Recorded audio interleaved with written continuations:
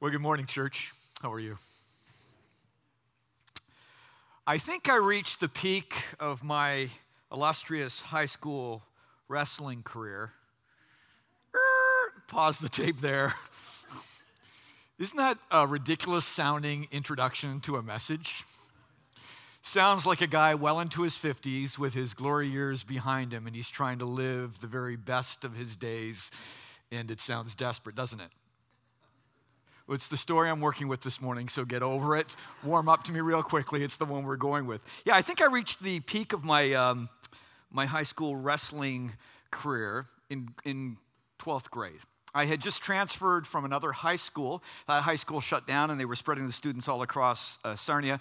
Got to this new school, and I was interested in kind of making inroads with the student population, trying to create a name for myself.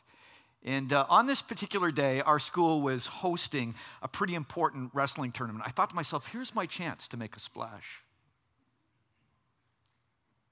They had invited some of the best teams from all across Ontario, including Bishop Ryan from the city of Hamilton that had just won OFSA the year before.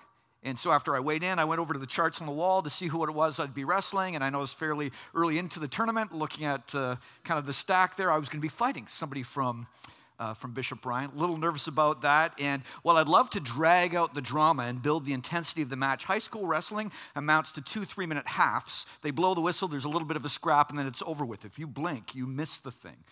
So I really can't do that. I'm just going to cut to the punchline. I won the match. I beat this guy who was ranked, he won OFSA the year before. In the current year we're in, he was ranked second in the province. This is a match I shouldn't have won, but I ended up winning. I not only won that match, but I won the tournament. I not only won the tournament, but I ended up being athlete of the tournament overall for all the weight classes. So this was a great day.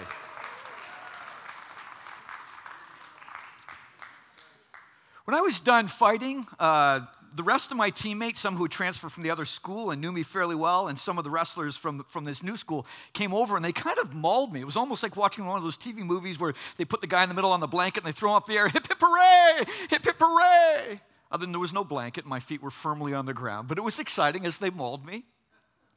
And then my coach came over and he put his 2 hands on my shoulders. He looked me in the eye and he said, I am so proud of how hard you've been working and how well that you did today. And then this guy by the name of Nick Cipriano, who ends up later on down the line being the head of the athletic department at McMaster University and went on to be the coach of the Canadian wrestling team, he came over and said, Shh, I want to talk to you for a second. He said, what are your plans after high school? Now I'm finding myself in a recruiting conversation, but as good and as enjoyable as that was, the thing that lit me up the most was the response of the crowd that had gathered in the room. Large grandstands, a couple hundred people, lots of my friends there who knew I wrestled well and wanted to see me, kind of the debut in this new school. And some other people who had heard I might be okay at this, and they showed up as well. And when they lifted my hand as the victor at the end of that match, there was this eruption of joy, because of course I won not just for myself, but I won for the entire school. And there was lots of cheering and shouting.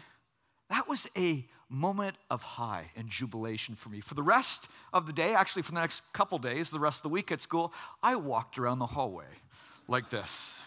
People were walking by, they were high-fiving me. A few people without announcing ahead of time were kind of bumping chests with me. I wish you'd let me know you were going to do that because I just spilled my drink.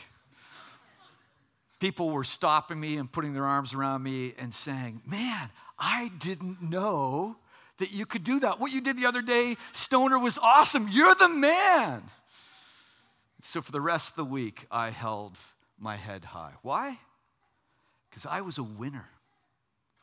And they could not get enough of it. They couldn't get enough of me in that moment. And let me tell you, I enjoyed my moment in the spotlight.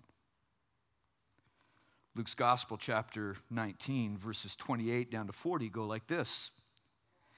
After Jesus had said this, he went on ahead, going up to Jerusalem. As he approached Bethphage and Bethany at the hill called the Mount of Olives, he sent 2 of his disciples, saying to them, go to the village ahead of you, and as you enter it, you will find a colt tied there, which no one else has ever ridden. Untie it and bring it here. If anyone asks you why you're untying it, say, the Lord needs it. those who were sent ahead went and found it just as they had been told, or had told them. And they were untying the colt. Its owners asked them, "Why are you untying the colt?" They replied, "The Lord needs it." They brought it to Jesus, threw their cloaks on the colt, and put Jesus on it. As he went along, people spread their cloaks on the ground. When he came near the place where the road goes down from the Mount of Olives, the whole crowd of disciples began joyfully to praise God in loud voices for all the miracles they had seen. "Blessed is the King who comes in the name of the Lord. Peace in heaven and glory in the highest." Some of the Pharisees in the crowd said to Jesus, "Teacher, rebuke your disciples." "I tell you," he said, "if they keep quiet, the very stones will cry out." I can't be completely sure about how Jesus felt on the inside when he entered the city of Jerusalem that day. I mean, I've heard the story of Palm Sunday since I was a kid, and I think for a little while early on, I imagined in my mind that Jesus must have been elated, inebriated with joy, feeling very much the same way I did at the end of my wrestling match. But as time has gone by, I've begun to wonder if I was wrong in that imagination. In fact, I've come to the point where I deeply believe that I was wrong. The one thing I can be certain about when it comes to Jesus is that he had been delivering on a promise that he made some time before that. He'd been delivering on this promise for some time now. A promise that he made several years ago or before when he entered the city of Nazareth and entered the synagogue there and began to describe the contours of the sort of ministry that he was about to embark on, about the ministry he was about to perform. And he began his announcement with the words, "The Spirit of the Lord is upon me." And I think you know how the rest goes. For the last three and a half years, Jesus has been faithfully delivering on his promise. He's been restoring sight to the blind. He's been casting out demons, setting those in bondage or the captives free. And he has been announcing the good news, the favor of God on his people, particularly on the poor, the oppressed, the downtrodden. Now, there was a procession that day. But what made the procession so special was the fact that people just could not get enough of Jesus. They loved Jesus. They were gobbling up. They just couldn't get enough of him. So much so that this procession was anything but a solemn occasion. It was filled with joy. There was kind of an electricity in the air, a party-like spirit. So much so that it was almost on the edge of pandemonium. "Blessed is he who comes in the name of the Lord. Hosanna! Hosanna!" Which means God saves, or God is salvation, or please save us. They knew that Jesus was a rescuer and they wanted him to come and to rescue them from the plight that they found themselves in.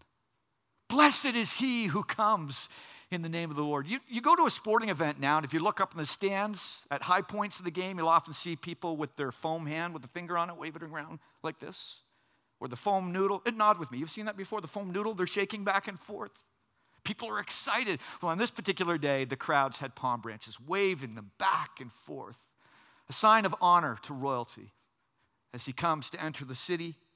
And they laid down their cloaks, their outer garments before him to create a path for him as he'd entered into the city. And the reception that he was given that day was typical of the kind of reception that was given to conquerors, to kings and generals when they entered the city after conquering in battle and winning the victory. Times of war, a general would come in on horseback, but on this particular day, Jesus entered the city on the back of a donkey, just like Solomon had centuries before. It was a sign, it was a symbol of peace, and it spoke about the sort of king that Jesus had come to be, and kind of kingdom that he had come to inaugurate. And at this point, Jesus is almost enjoying celebrity status. It's like he's on the red carpet at the Oscars. Or he's just hoisted the Stanley Cup and he's taking one more skate around the rink after they've won the game. Or he's taking center stage at halftime of the Super Bowl to perform. And the crowds have erupted into loud cheers and shoutings. They absolutely love him. Too bad Jesus couldn't somehow or another have stayed in that space, right? Too bad somehow or another they couldn't have stretched out that minute of glory and allowed Jesus to bask in the praise that he deserved as King of Kings and Lord of Lords. Am I not right? But things go south, and they go south rather quickly.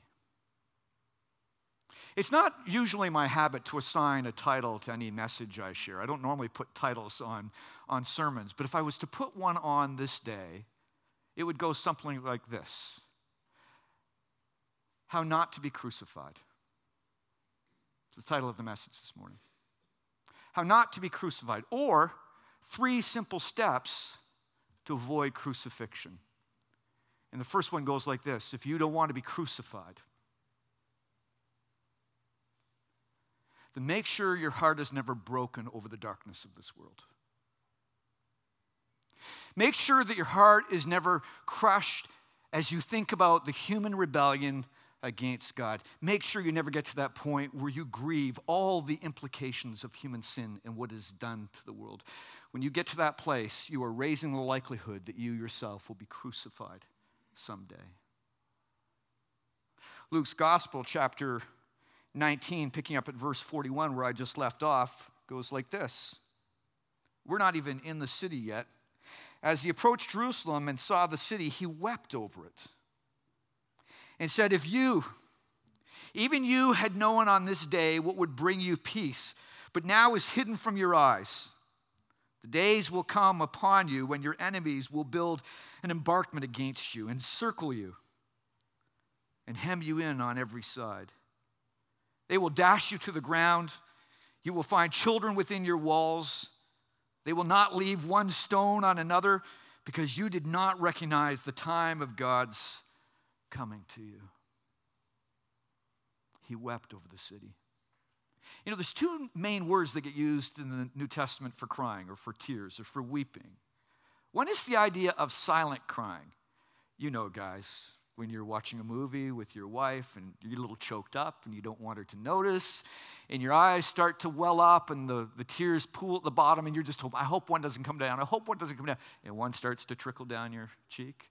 A few of you are nodding. You've been there before. Embarrassing, isn't it? That's not the type of crying that we're talking about in this passage. When Jesus breaks down and weeps, he sobs uncontrollably over the city. You see, Jesus in this narrative is moving from the east towards the west, towards the city, and as he descends the Mount of Olives and crosses the Kidron Valley, there in front of him, he's given the perfect view of the city of Jerusalem, basking in all its glory. And as he looks down at the city, he breaks down and cries because he knows that it's in trouble. Despite his popular appeal at the moment, he understands the fickleness of the crowd. He knows they have the capacity to turn. And he knows that the religious and the civil authorities within the city have their hearts set against him, and that eventually they will reject him and use all their powers to turn the mob back against them. He is broken in that situation because he knows that they are failing to fathom his true identity and what he had come to do to establish a peace that they just couldn't understand. And what breaks his heart the most is he knows the consequences of their rejecting him and rejecting God. Within 4 decades, by 70 AD, the Romans come and they circle the city and they crush the city of Jerusalem. They topple the walls and eventually they set the temple aflame, never to be restored to its previous glory again. And it wasn't something that was done quickly. When the Romans showed up, they said, we're not going to march in there and flex our muscle. You know what we'll do? We'll starve them out. And so they put a siege on the city. And for quite some time, they starved the people on the inside. They were suffering a famine because they had no access to food. And historians tell us that on the inside, some women were so desperate they killed their husbands and slaughtered them for food. So bad was their plight, story stories are told that women slaughtered their own children in order to stay alive, in order to keep going. This was a dark, dark moment in the life of the nation of Israel. And that's what breaks Jesus' heart the most, the consequences that they're going to suffer in light of rejecting God. Jesus is not one of these people who's easily offended. He's not a touchy guy. He doesn't get all sucky when people personally reject him. That's not what the tears are about in this case. We know that from chapter 23, verse 28, just a few chapters later, when Jesus is being led away to be crucified. And there's some women that are following him, and they begin to weep. And he turns, he says, "Daughters of Jerusalem, don't weep for me. Weep for yourselves." When Jesus cries, it is almost always about the plight of others and what the darkness and evil of this world has done to them, the way that it has crushed them. And here in this story, we find Jesus again being filled, his heart being filled with sorrow. I entered the Lenten season this year, as I've done a couple times along the way over my life, by attending an Ash Wednesday service. And for the most part, or at least for the first part, I was enjoying the service as I was sitting there listening to, participating in the readings, singing the songs. And then it came the point of the service where we had to get up and walk forward and stand in line and wait for the ashes to be placed on our foreheads in the shape of a cross. And I got to that point, and up to this point I'm enjoying myself, praising the Lord, and I'm standing there, and there's two choices that the minister often has when it comes to pronouncing words, or at least two of the traditional pronouncements go like something like this. One thing he could say is, "Repent and believe the gospel," and that's often said in these types of services. Or the other thing that can be said, which is what the minister chose to say on this particular occasion when he was putting the ashes on my forehead. "Remember, you are from dust, and to dust you will return." Enjoying myself up to that point, those words sunk deep into me. It was a Holy Spirit thing. It kind of bypassed my mind and grabbed the inner part of my being. That pronouncement is the judgment that God pronounced over Adam and Eve back in the garden when they had turned their backs on God and rebelled. And so he announced the consequences of their rebellion. It's a reminder that the decay and the destruction and the death that we encounter in this world, it's our fault. Maybe not us personally when it comes to a certain incident, but collectively, our rebellion against God has ushered death into this creation. We're the ones to blame. And so for the rest of that day, for the next couple days, everywhere I went and I saw signs of death and decay and destructions, I thought to myself, man, look what we've done. When I pulled up to street corners and there'd be a panhandler standing on the side with a sign looking for a little bit of a handout, again, I'd feel crushed. We've done that. Or driving along the street and see somebody struggling with an illness, maybe in a wheelchair, oxygen tank, maybe trying to get by on crutches. Again, illness wasn't here before our rebellion. So I watched or listened to the news on TV or online and would hear about domestic violence taking somebody's life, or hear about corruption overseas in some African country. It reminded me again, we have taken this beautiful, wonderful creation and we have soiled it and ruined it. We are the ones that have destroyed it. Don't want to be crucified? Then don't ever move towards lamenting. Don't ever allow yourself to get to that point where you look at the world and say, this is not the world that God intended. Don't ever allow your hearts to open up and to begin to grieve over what it is that we've done. And by all means, don't let your heart be filled with sorrow when you think about the consequences of human rebellion in this world, the way that people have been shattered by the implications of our sin and our evil. Don't think about that. Don't let your heart feel pain as it wanders in that direction. Do everything you can to close it over, to shut it off, to let it go cold and callous. Do everything you can to numb your heart when you feel yourself pulled in that direction. Numb it with entertainment, with shopping, with screen time, with endless entertainment and travel and leisure. Party until your head pops off. But whatever you do, don't allow yourself to go to that space, because as sorrow makes its way into your heart, don't be surprised if it moves you to act. Which brings me to my second point. If you don't want to be crucified, don't act. Don't intervene. Don't tackle injustice. Don't fight for those who are oppressed. Don't do it. That's what Jesus did. Got him into trouble. Again, Luke's Gospel, chapter 19, where I'm going to pick up again where I left off. This is verse 45 down to 48. When Jesus, and this is the very first thing that happens after he comes into the city. When Jesus entered the temple courts, he began to drive out those who were selling. It is written, he said to them, "My house will be a house of prayer, but you have made it a den of robbers." Every day he was teaching at the temple, but the chief priests, the teachers of the law, and the leaders among the people were trying to kill him. Yet they could not find any way to do it, because all the people hung on his words. There were two types of commerce that were going on in the temple at the time, and both of them to a certain degree made sense. People would travel from far distances, and it didn't make sense for them to carry their sacrificial animals with them. So one of the things that was allowed to happen was the selling of animals for sacrifice at the temple. No big deal.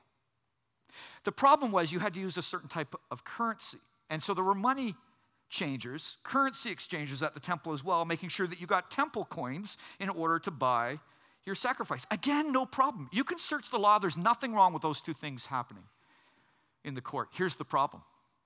They had a monopoly on the business. There was basically nowhere else where you could get your money, or it wasn't easy to get your animal someplace else to drag it to the temple. And because they had a monopoly, they took advantage of people. They charged huge rates. And basically what they did was they gouged people. To make matters worse, you know where this took place? Not just in any precinct or court of the temple, but it took place in the court of the Gentiles. The temple authorities, who are most surely all Jewish, didn't want this stuff taking place in the Jewish parts of the temple, so they made sure it took place in the Gentile courts, in the place where non-Jews, where only Gentiles could come and worship God. They're already having a tough enough time getting in. They're kept a little ways out, and now the Jews are making it more difficult for them to do that. This is religious racism that's going on. And Jesus is not prepared to sit idly by. Instead, he acts. He takes matters into his own hands. We read in the Gospels that he walks into the temple, those tables where the money changing was take place, bam, knock that one over. The stools or the benches where they were selling doves, he gets over there, he tosses them over as well. Interesting, doves, of all the animals, that was the only one that the poor could be able to afford. And it's just that the gospel writers here are saying to us, guess who's being most oppressed by these practices? Those who have nothing to begin with, making it impossible for them to come and to worship the Lord as well. The Gospel of Mark says that Jesus shows up in the precinct there, and he basically enforces an embargo, a blockade. He stands in the middle of the court, and he won't let these merchants pass with their merchandise. He's not going to let it happen. The Gospel of John says that Jesus comes in, not only turns the table over, but he takes the container that carried their profits, the coins, and he pours it out on the ground. He scatters their profit across the temple floor. And John goes on from there to say that he fashions a whip using cords, and he chases them out of that court because he doesn't want to see this happen. Now, I don't know about you, but I have a tough time juxtaposing Jesus coming in gently on a donkey. We even sing a song about that. And him taking a whip and chasing these so-and-sos out of the temple court. But that's what he does. And in Mark's gospel, we have him shouting out and pronouncing, "My house will be a house of prayer for all people." Not just Jews, but for non-Jews as well, for Gentiles. Enough of the religious racism. And then he adds, "But you guys have turned this place, this house, into a den of robbers." And what is a den of robbers? It's a safe house for crooks so they can practice their thievery. And here Jesus is saying, enough, I'm done with it. Get out of here. We're going to restore this place to the way that it should be.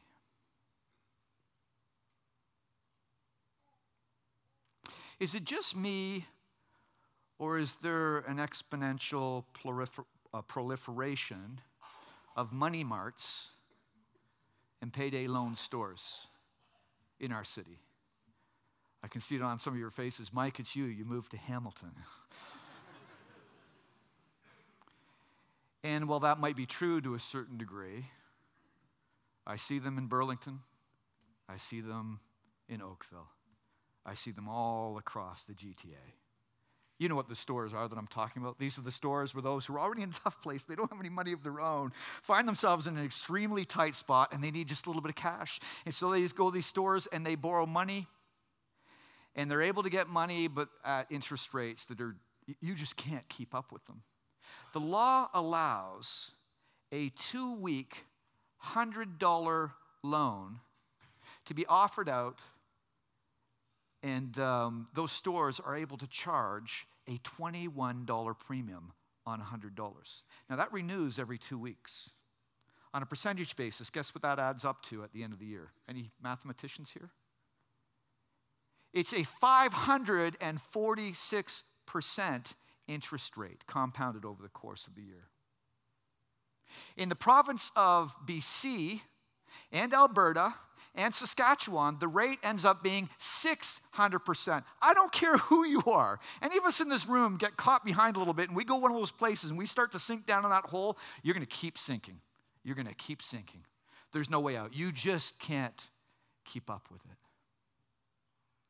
So why do they seem to multiply and pop up on every corner? Why doesn't somebody put them out of business? Why doesn't somebody stop them and shut them down? Well, I have a theory. It's backed up with a little bit of evidence. I don't think they're going anywhere quickly. I don't think they're going to shut down overnight. I don't think they're going to shut down all by themselves because there are too many prominent, powerful people who stand to benefit from the prophets. And these are people who are so powerful, they have the means to erase any trace or evidence of connection to these stores. And when it comes to oppression and injustice, isn't that always the way it is? The oppressed moving quickly to protect themselves? Try lifting your finger against some form of injustice or oppression and watch how quickly the oppressors move to safeguard their interests.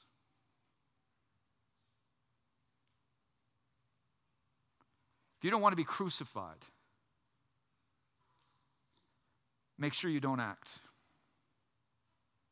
Go home, turn a blind eye, pretend the world we live in is fair and just and equitable for everybody, that it's equal across the board. Just go ahead and do that. That's the only way to safeguard and to keep yourself protected, to keep yourself from being crucified. You see, what happens when you begin to act, after a while you realize that sometimes our actions are futile and you get frustrated and eventually you speak out. You call the evildoers out, and that will surely get you in trouble. Which brings me to my last point, my third point. If you don't want to be crucified, then don't name the perpetrators. Don't call out the architects of injustice.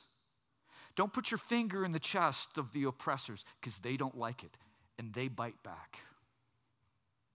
If you turn over a page and you go to chapter 20 in this gospel, there Jesus kind of puts his finger in the chest of the perpetrators.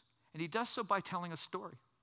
It's a story about a man who owns this beautiful vineyard, and he wants to go away on a long trip, and he's going to be away for a while. So what he does is he leases his property out to some farmers who end up being the tenants in this story. Well, while the man's gone, all of a sudden he gets a hankering, he gets a little bit of a desire for the fruit that his crops produce. And so he sends one of his servants back to get some of the produce to bring back to him that he might enjoy it. Only it doesn't work out well because the farmers, the tenants in this case that are leasing the land, they beat the servant up and they throw him out. He sends another servant. They beat that one up, throw him out. Sends another servant, beat him up, throw him out or throw him to the wayside as well. What's the definition of insanity? Doing the same thing over and over again and expecting different results. Well, I think this man gets it. So finally he says, I know what I'm going to do. I won't send a servant anymore. I'll send my son. I'll send my one and only son. Surely they'll respect him and they'll listen to him. Only when the son starts walking towards them, they conspire with each other. Let's kill this man's one and only son, because then his inheritance will be ours. And they go ahead with it. But the landowner, when he returns and discovers what's happened, he has the tenants killed, and he takes the property and he hands it over to others. And they never get what they were looking for. Verse 19 of the story. The teachers of the law and the chief priests looked for a way to arrest him immediately because they knew he had spoken this parable against them. The tenants are the religious and the civil authorities of Jewish society. And the vineyard in this story is basically the nation of Israel that they had not taken care of well, and their people and the well-being of the people. And so Jesus speaks out against them using the power of a story. Notice that in the temple, when he cleansed the temple court, Jesus really deals with the frontline evildoers, those who get their hands dirty, those that we can often easily see are guilty. He deals with the merchants. But through this story, what he really does is he calls out the lawyers and he calls out the priests as the two true culprits who wield the power behind the scenes. He goes after them. See, behind the scenes, there had been this development of an unholy alliance between the Roman government and those that were in charge of the temple and the Sanhedrin, the highest ruling council in the land. And I think what Jesus here is going after the high priest, the priestly class. And he's putting his finger in their chest and he's saying, you're the ones. It's you who've abused and have misused your responsibility and your authority and your power for your own advantage. And in the process, you have abdicated responsibility. You are the ones to blame. And let me tell you, when you put it to those who are ultimately responsible and have the power behind the scenes, it's your sure death every single time. Back in 2012, Maurice McCabe and John Wilson were respected police officers working in Ireland. When they found evidence that traffic offenses were being wiped out and interfered with, they did what their job demanded of them. They reported it. According to McCabe and Wilson, traffic penalty points were being waived for dubious reasons. They believed this was happening in almost every town and village of Ireland. Among those thought to have benefited were rugby stars, a judge, a national journalist, as well as some police officers. At the time of a growing financial crisis, the reportedly canceled payments were costing taxpayers an estimated 1.5 million euros a year. Reckless drivers were also allegedly going unpunished. As many as 7 road fatalities might have been avoided if rules against dangerous driving had been properly enforced. Given all this, you might imagine the two men would be praised for their courage in speaking out, right? You'd be wrong. First, their complaint was ignored or dismissed, not only by their immediate supervisors, but by a police commissioner, the minister for justice, and ultimately, the prime minister. Then they were forced to watch on as their careers were destroyed. Both men were denied further access to police database, effectively making their jobs impossible. Police officers visited their homes unannounced or called their mobile phones while they were on leave. They were stopped and searched without warrant. It destroyed me, my family, and my career, McCabe said later. Ultimately, Wilson resigned from his position. McCabe remained, but says he was threatened with disciplinary action if he testified about his complaint. As the isolation increased, they called the Irish Whistleblower Hotline. Taking over 200 calls a year, this outfit offers advice to and help to victims and witnesses of corruption. The story goes on to say that ultimately they were vindicated, and the Irish government issued an apology, and those that were responsible for the corruption were brought to justice. If you don't want to be crucified, and hopefully by now you know I'm speaking mostly metaphorically, don't let your heart up and grieve and lament for the brokenness of this world. And if you do, and it urges you, it motivates you to move to action, my goodness, don't intervene. Don't act. Don't try to do something about the situation. And if you do that and your plans, your actions are frustrated, and you feel compelled to speak out and denounce those who are ultimately responsible for the injustices and the corruption in this world, my goodness. If you don't want to be crucified, don't do that. Jesus did. Look what happened. I think mostly unintentionally,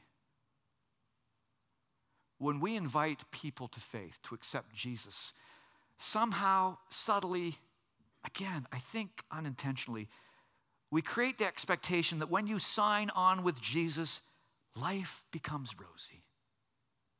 Things go along smoothly, never a hiccup. And for those of us who've already been following Jesus, we somehow or another embrace the belief that what God wants most for us is to be healthy and wealthy and happy, to live a life that's secure and comfortable and familiar and predictable and safe. And then we raise children with the same expectations. We wonder why they get halfway through life and become disillusioned when life doesn't work out the way that parents say it's going to, and many of them walk away from their faith completely because it's not as they were told it was supposed to be.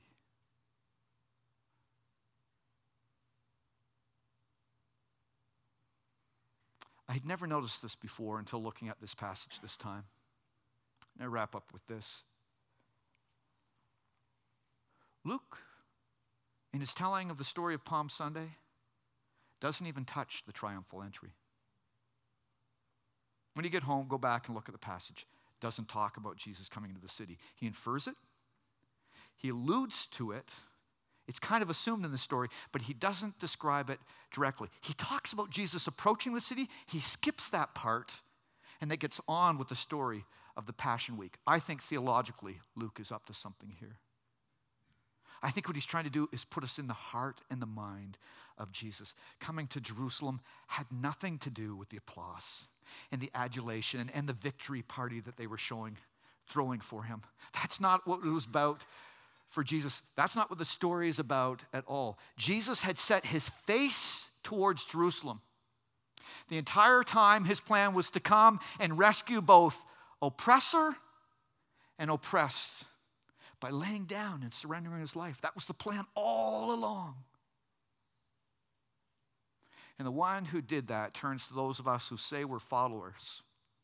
And he bids us to come and do the same. Problem is, I don't think most of us are prepared to go.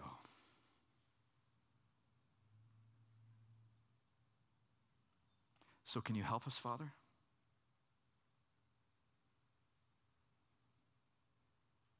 Please. We run to comfort and happiness and victory when true awareness of the pain of the world that we live in wants to creep in. We numb our hearts. We create diversions and preoccupations so we never have to stare reality in the face.